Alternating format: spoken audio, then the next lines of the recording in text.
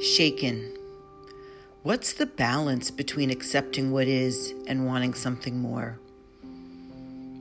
How can I remain unattached to what's vital to my existence? Is that even true? Is anything completely vital to my existence?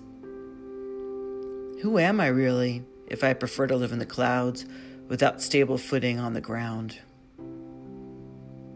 Am I making things worse by going after what will benefit many, living precariously, even for my liking, when I'm the only one who could see it for now, with no assurances that it will even happen?